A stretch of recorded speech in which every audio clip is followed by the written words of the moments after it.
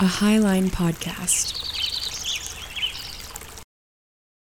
It goes without saying that this podcast contains spoilers.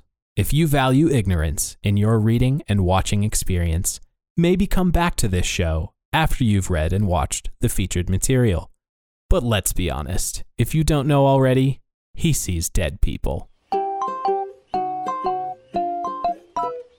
Welcome to Author's Intent.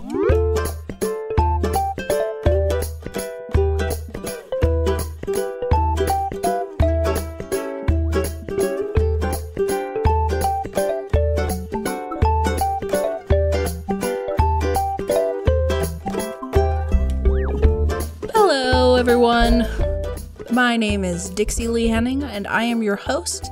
This is Author's Intent. Welcome back to the show.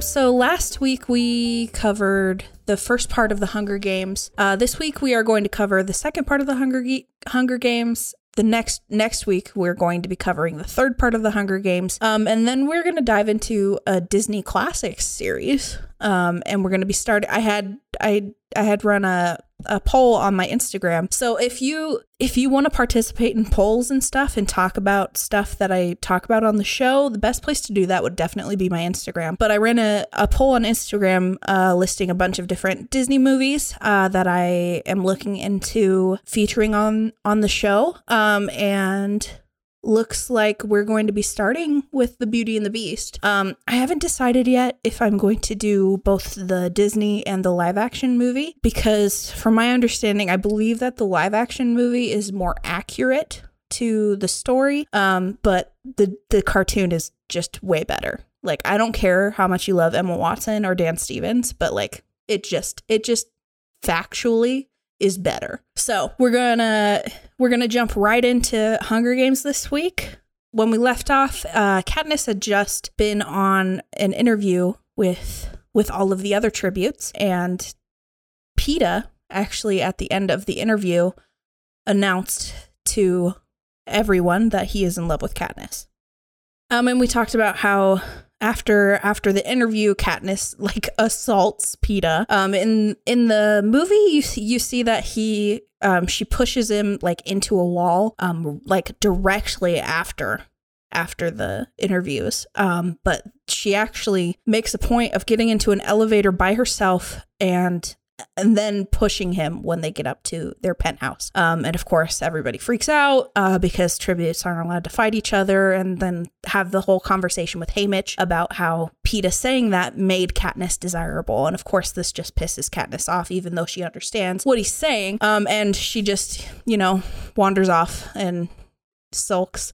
This next part of the book and the movie takes place, like the majority of it takes place in the actual arena. So we're going to actually talk more about like the specifics of the arena and like the game builders for the Hunger Games and all of that stuff. I honestly like there are some small things that are just like not really accurate in the movie, but outside of like first person, third person, the perspective of the movie, they actually did it pretty well. I think so. Let's just start at the very beginning. Let's just start with them getting ready to go into the arena. So Katniss and Peeta actually end up meeting on the rooftop of this penthouse that they're staying in the night before the Hunger Games actually start. Katniss and Peeta have a conversation about, like, I don't want to just be like a pawn in the Capitals game. If I die, I don't want to just be like another cog in the system. Like Peeta talks a lot about how he's sure that he's not going to win. He doesn't feel like he's going to win, and they don't talk about what he had said at the interview. I think that they both know that like if either of them is going to get through this Hunger Games, they have to put those feelings aside completely. Like there's no way that they would both be able to survive. Like, rules as is, Katniss and Peeta cannot both win. So they don't talk about it. They there's a tradition in the games where you like make alliances with other tributes to a point. So the tributes from districts 1, 2, and 4 are known as career tributes because they are trained, even though it's legal, they're trained like from birth to be to volunteer as tribute when they come of age. So Peeta actually, because of how good his score was, Peeta actually ends up hooking up with the career tributes, which is just like, it's weird. Like the career tributes, they're like vicious, violent, and terrifying. Like they have been training since birth to be able to fight and to kill. And the fact that Peeta, little bread maker boy, is teamed up with them, it's just weird. But you see later in the movie that, and in the book, that he uses his in with the career tributes to get to Katniss faster. And that's exactly why the tributes started an alliance with Peeta, because they wanted to be able to get to Katniss. Because if you remember in the last episode, we talked about the scores that the tributes got for, their skills and stuff. Peeta got an 8 and Katniss, I believe, got an 11, which means like they don't know what she did in this private session with the game makers, but because she got an 11, the other tributes know, like, she is a contender. She is going to be hard to kill. Like, that's the person we need to get first. So, and because Peeta announced that he's in love with her, the careers know, like, if we have any chance of finding her in the arena, we need to be friends with Peeta. So they played that super well. So, after this rooftop meeting with Peeta, they go to their own rooms and they go to sleep. Of course, Katniss has a hard time sleeping. Who wouldn't? She is woken up early in the morning by the Avox that was assigned to their floor. They are taken separately to a place where they're going to get ready to like actually enter the Hunger Games, and it's literally just like Katniss and her designer. And each individual tribute is alone with their designer in this nondescript location. So Cinna actually is there with Katniss, pins the Mockingjay pin on her like lapel, and tells her, like, I'm betting on you. I can't bet, but I'm betting on you. And essentially all the tributes get into this tube that leads up to the arena. So that time between the end of the interview and them actually going into the arena is pretty accurate, except for like where they did stuff and like where they had conversations. You also don't see in the movie so at the top of the penthouse on the roof, there's actually like a force field around the building. So Peeta is actually up there like tossing rocks into the force field, and the force field like shoots them back to him, which is just an interesting little tidbit, which will be important for the second book and second movie, but it doesn't really come back into play in the first movie. So other than that stuff, everything plays out pretty accurately. There's not a lot of like new characters added. Like you see a bunch of the tributes in the interview.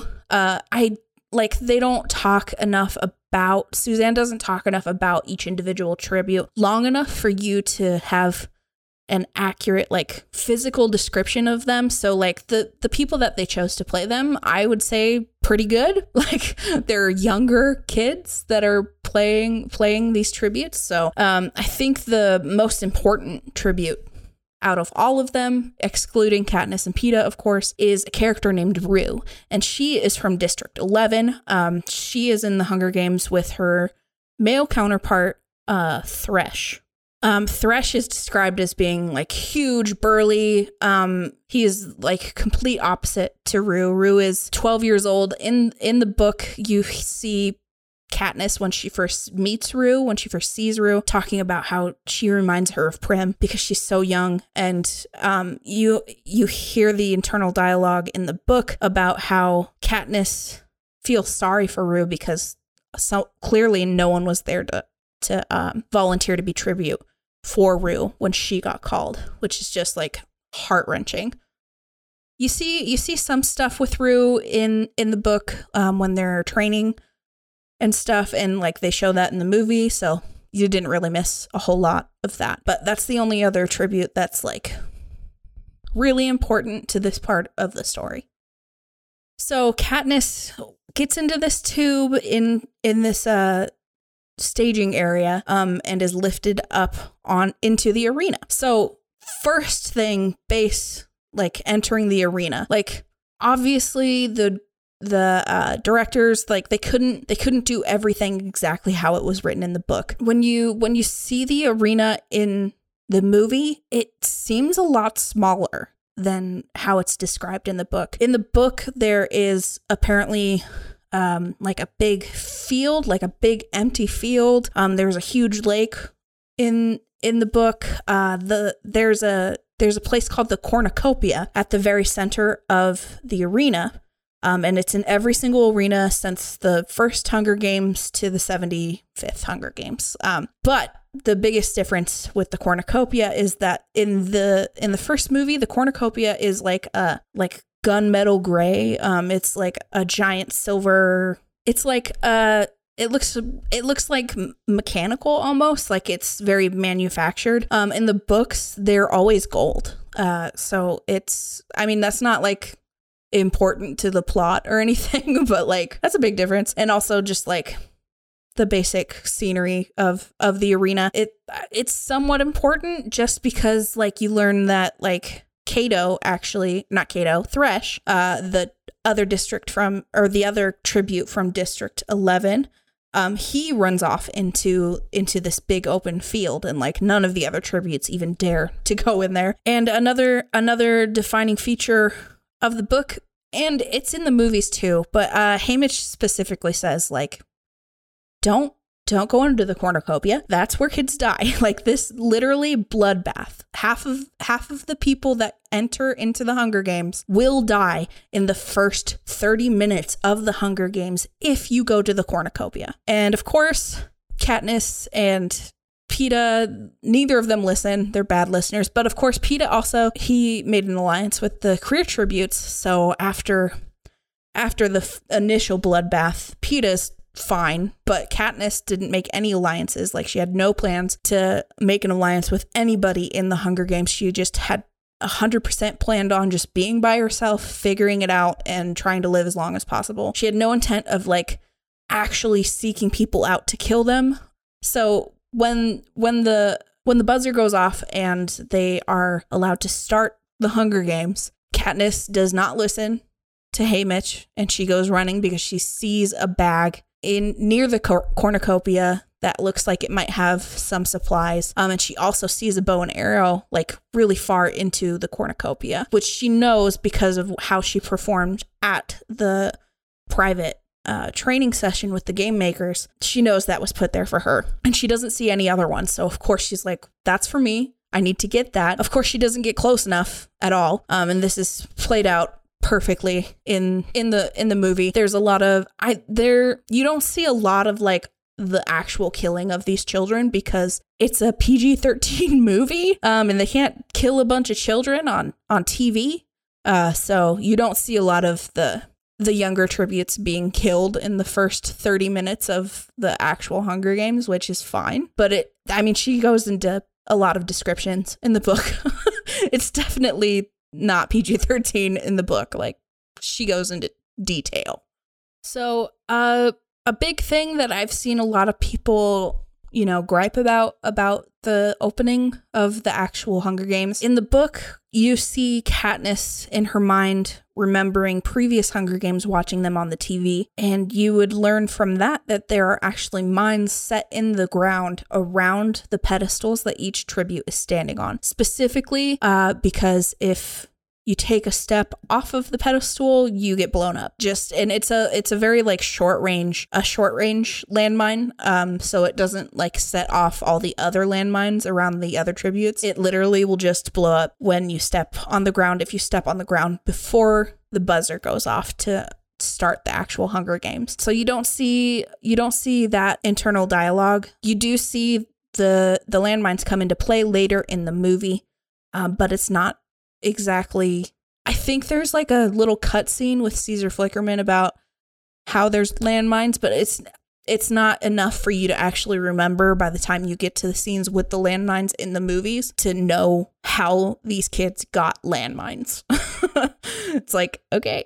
So of course Katniss runs off, the buzzer goes off, she runs off of the little pedestal and makes her way into the cornucopia, or tries to make her way into the cornucopia. She's not able to make it all the way to the bow and arrow, so she actually stops short, grabs a backpack.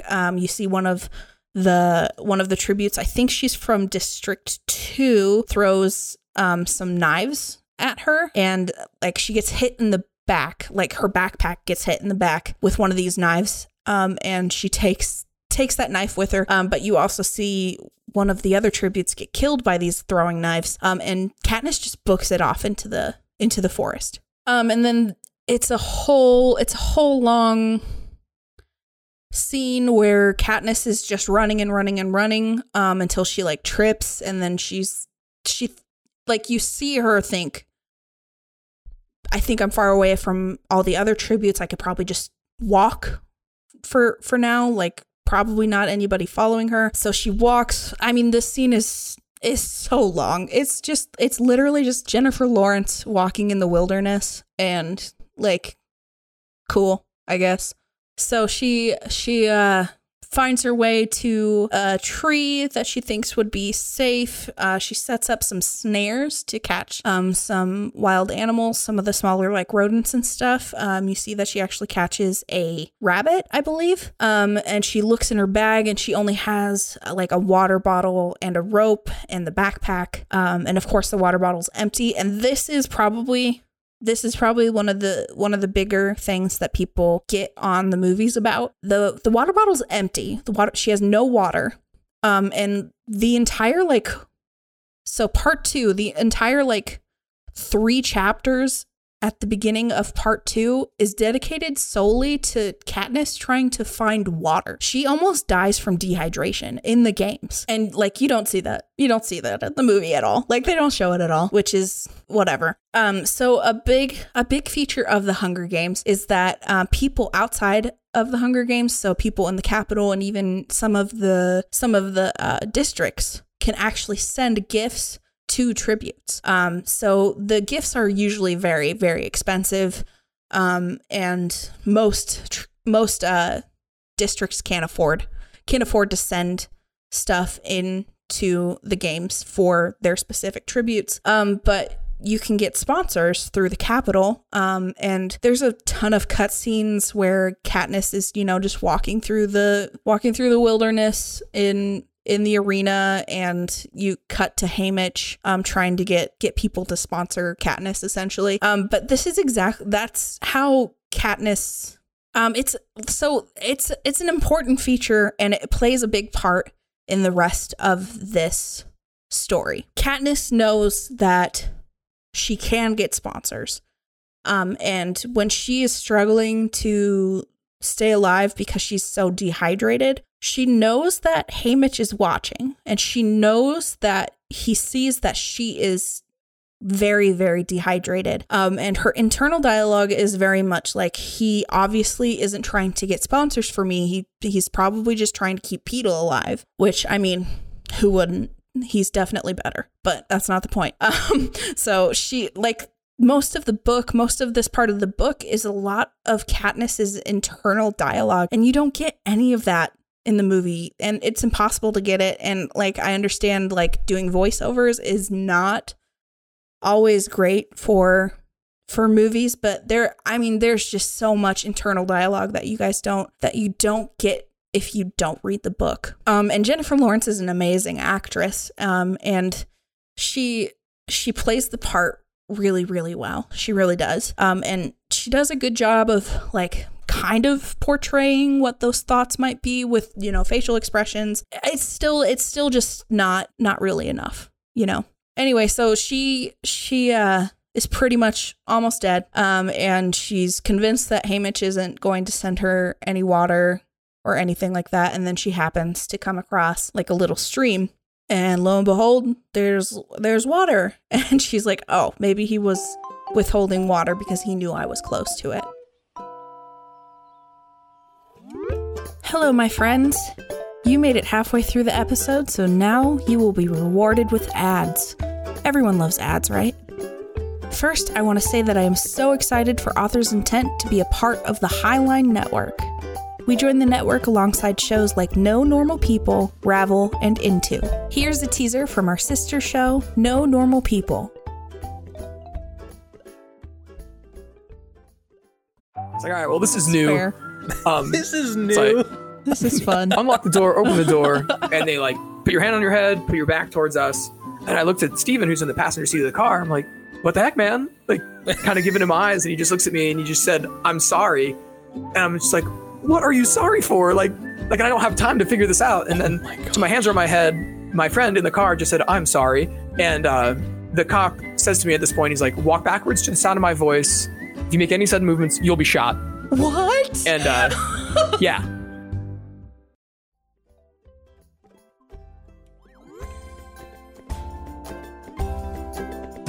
You can find Author's Intent anywhere you find podcasts. You can follow us on Twitter at @A_Intent Podcast and Instagram at Author's Intent.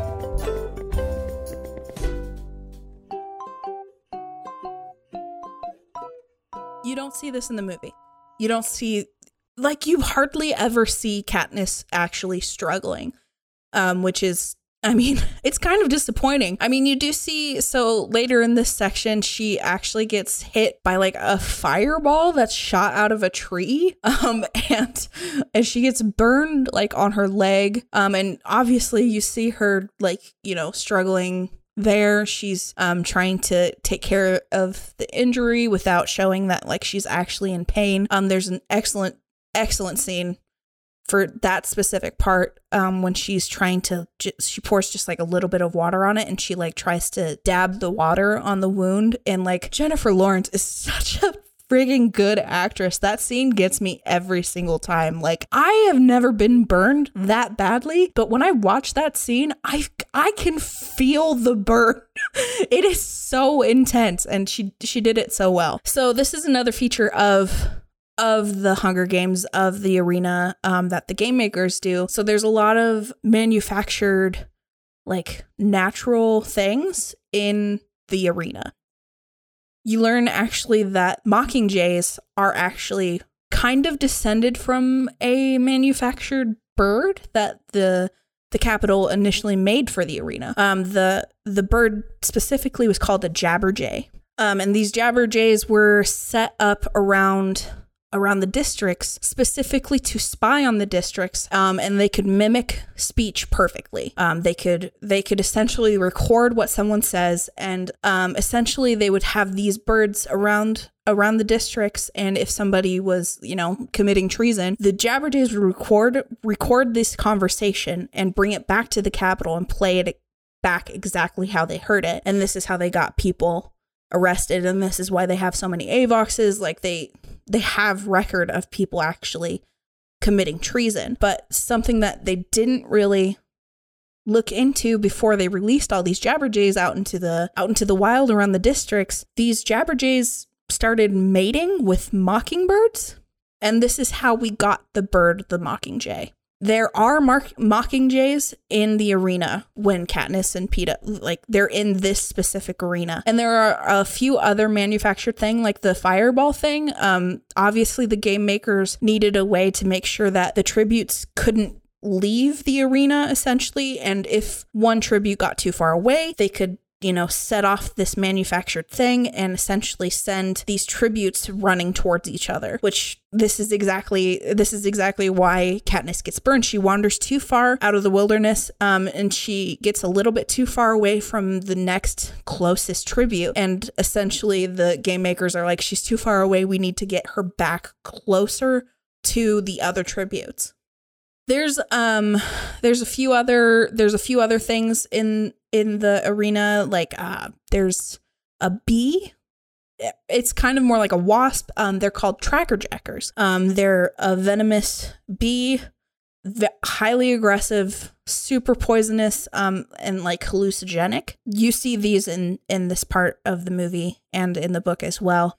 I can't really think of any of the other manufactured things that are like specific to the arena, not things that are like released into the arena, which we will get into in part 3 because it's terrifying and I hate it. So like I said at the beginning, there's not a lot of mistakes. There's definitely like a lot of the stuff that happens in this part of the book, they do in the movie. They just do it at like a different time in the movie. Like there is a scene where so like after Katniss gets burned by these trees that are like shooting fireballs at her, she runs and she finds a stream and she jumps in the water, and the career tributes actually see her and they chase her down and she ends up climbing up a tree. This in the book this happens at night, but in the movie it's like during like midday. The career tributes chase her to this tree. They try to shoot her down. They're not very good at archery, but one of the tributes that has the bow and arrow is there near Katniss, so she kind of formulates this plan trying to think of a way to get the bow and arrow from this tribute. And this is also a scene where the size of the tributes and how they were cast comes into play. Last episode, I specifically mentioned how Jennifer Lawrence is definitely a more built actress. She's taller. She's definitely more muscular. She's not really like the lean athletic. And Katniss in the books is supposed to be smaller and definitely more lean, which makes her climbing the tree make more sense. Like she is lighter, she's less likely to step on a branch and just have it like snap under her weight. It's a little bit of a plot hole because Jennifer Lawrence is not like a small girl. She's a healthy, athletic build. And a big part of this scene specifically is that she's confident that the other tributes can't make it up the tree to get her because she's small and they're bigger. That's not even the case. Like the girl that tries to climb up the tree to get to Katniss, the boy that tries to climb up the tree to get to Katniss, easily about the same size as Jennifer Lawrence. Like it's just kind of like you kind of almost you almost got it.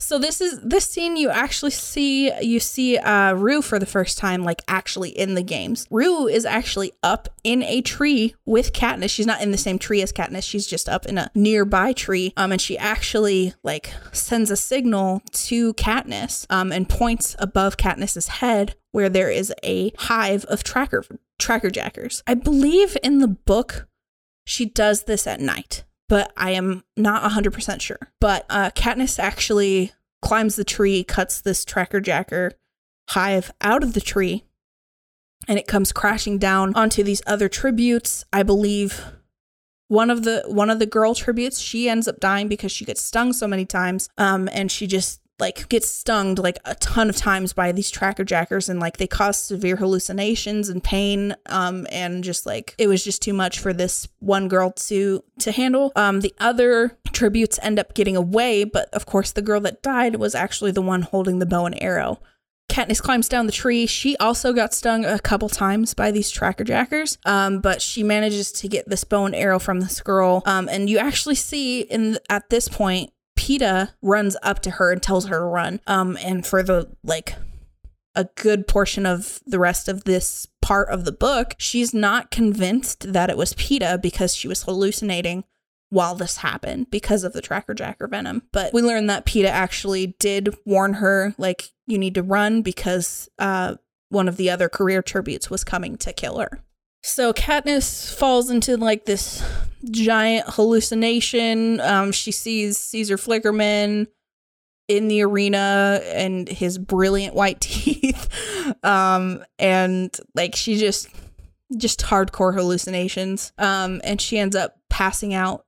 And then we see her waking up and she's covered in these big leaves. And you find out that it's actually Rue that put these leaves on her. And she is the one who essentially helped Katniss get out of this hallucination and all that stuff. And she was asleep for like 3 days, I think. Like I said, a lot of the stuff is accurate. It's just not precisely in like the right spot. So Rue takes care of Katniss while she's passed out from all of these tracker jacker stings. We learn that a few more tributes die in this time. One of them being the girl that also got stung by the tracker jackers. And through this entire thing, you see Haymitch, like, in the Capitol trying to get sponsors for Katniss and also for Peeta. And then there's a few scenes of, like, Seneca Crane actually like meeting with President Snow, which, as I said in the last episode, President Snow is hardly in the book. Like, he's at the very beginning and he's at the very end. Like, that's it. Like, you don't see him at all other than that. But of course, like, how are they going to tell the story if they can't, show Donald Sutherland? Like, what's the point of even having the movie? So Rue and Katniss start an alliance. There's a few scenes of them, like, sleeping in the tree together. Katniss shows Rue how to catch food. You see her actually cooking food for Rue, and it's almost like Rue hadn't eaten the entire time that they'd been in the Hunger Games, in the arena. Their relationship just gets stronger and stronger, and you actually see Katniss in the book. Her internal dialogue kind of implies that she wants to help Rue win. She doesn't necessarily have any intention of winning the Hunger Games. Like, if she is going to help anybody in the Hunger Games, it's going to be Rue. Just because of how sweet she is and how much she reminds her of her sister Prim. And Rue is actually the one who shows Katniss that, these Mockingjays are in the arena.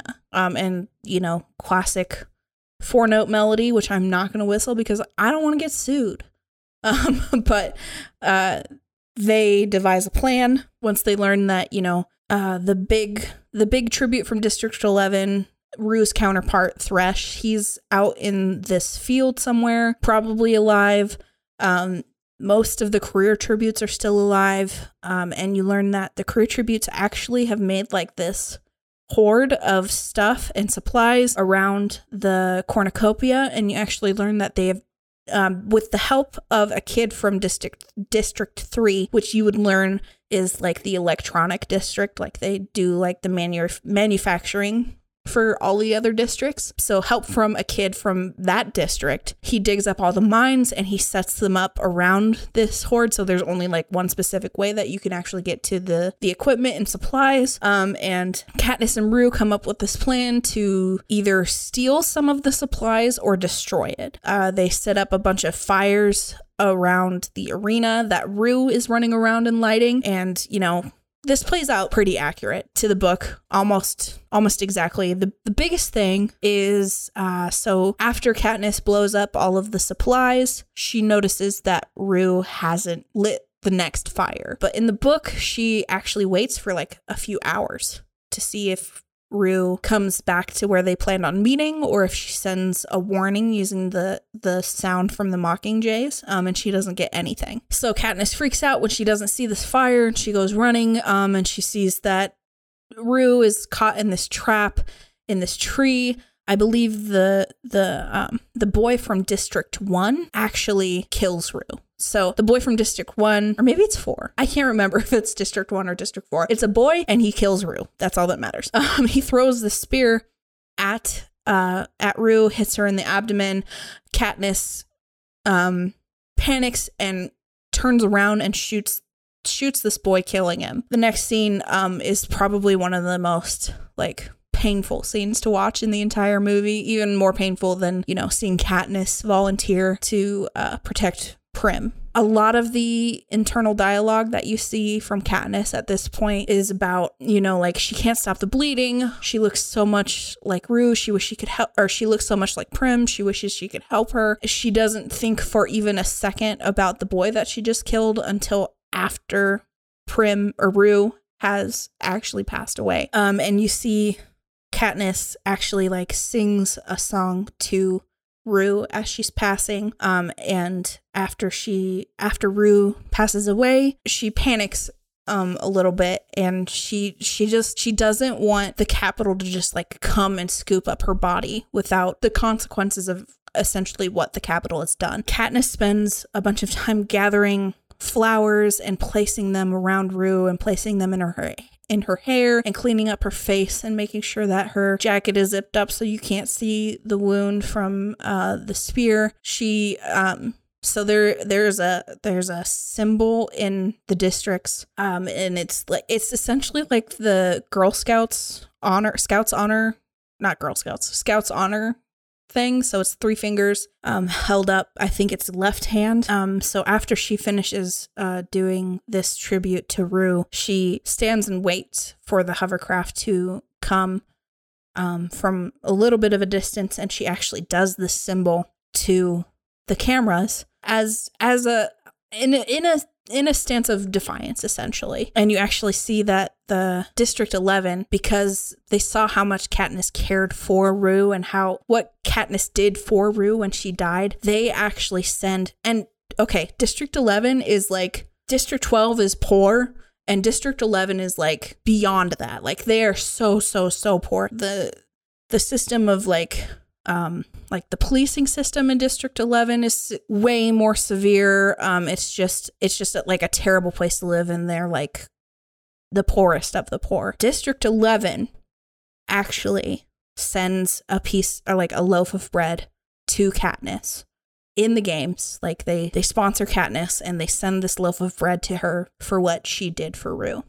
So at this point, Katniss has received a few gifts from sponsors. She received like an ointment to take care of the burn on her leg. She receives the bread from District 11. She now, she had started this alliance with the intent of keeping Rue alive, and Rue is now passed away. And enough tributes have died in the games for there to be, I think it's like 7 tributes left in the game at this point. And it's both tributes from District 12, both tributes from District 2, tribute from District 5, and Thresh, who is Rue's counterpart from District 11, and someone else, I think. I don't know. Who knows? But so they announce over the speakers into the arena that there has been a rule change. The rule change specifically says that if you have both people from the district are still alive, that district can win together. So both people from that district can win. And this is actually where part 2 ends. So I just literally was just like, here's the entire plot of part 2 of the Hunger Games. Like, there's not a lot of mistakes in this part. The few mistakes that I could find between the movie and the book are like stuff like, well, Jennifer Lawrence had like hair on her left side of her face and not her right side of her face. I don't care about that crap. Like, get over it. Like, if you're that picky, this probably isn't the podcast you want to listen to. So the next part 3, definitely has more inaccuracies between the book and the movie. So this episode is just gonna be like a little fun break episode where I just tell you the entire plot of a book and you listen to me maybe, and please keep listening. Like, I don't know what else to say. Yeah. Okay. So anyway, thanks for listening. Thanks for joining. This is part 2 of the Hunger Games. Next week, we will jump into part 3 of the Hunger Games. I decided that between books and movies, I'm going to take a 1-week break specifically so that I can make sure that I have time to read a book and like watch a movie and take notes and all that stuff before I start like the next book. So this week, this episode came out. Next week, I believe. So this episode came out on October 1st. Next week so part 3 of the Hunger Games, the last part of this specific part of the Hunger Games, will come out on the 8th. And then we will be starting the Disney Classics series on October 22nd. I will be, if you are interested in reading the book specifically that I am reading to compare to the movie, that book is Beauty and the Beast, written by, Gabrielle Suzanne Barbeau de Villeneuve. I butchered that. It's a French lady. It was written in 1740. I don't know any other descriptions to tell you which book this is. Her last name starts with a V. I'll look up how to pronounce it so I can say it when I'm actually doing the episode, but that's all I've got.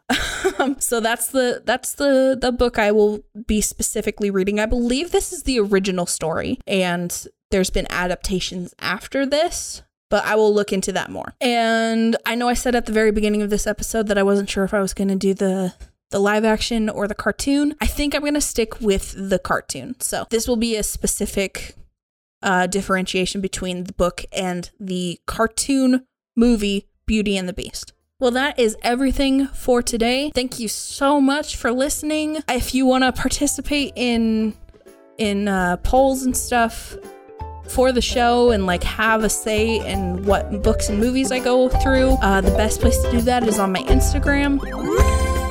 Yeah, thanks so much for listening. I'll see you next week.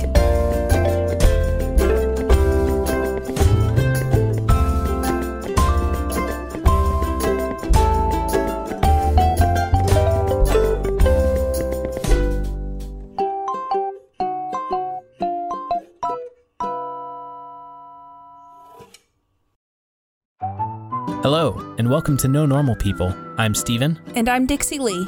The internet didn't need another podcast interviewing the same famous authors, artists, and thought leaders. Dixie, my friend Bailey educated me about a word called sonder, and this is the realization that any stranger or passerby you see has a life equally complex, deep, and vibrant as your own. So join us every Tuesday as we talk to the normal people in our lives and hopefully inspire sonder in yours. No Normal People.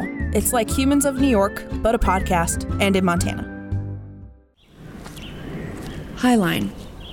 Normal people in normal places.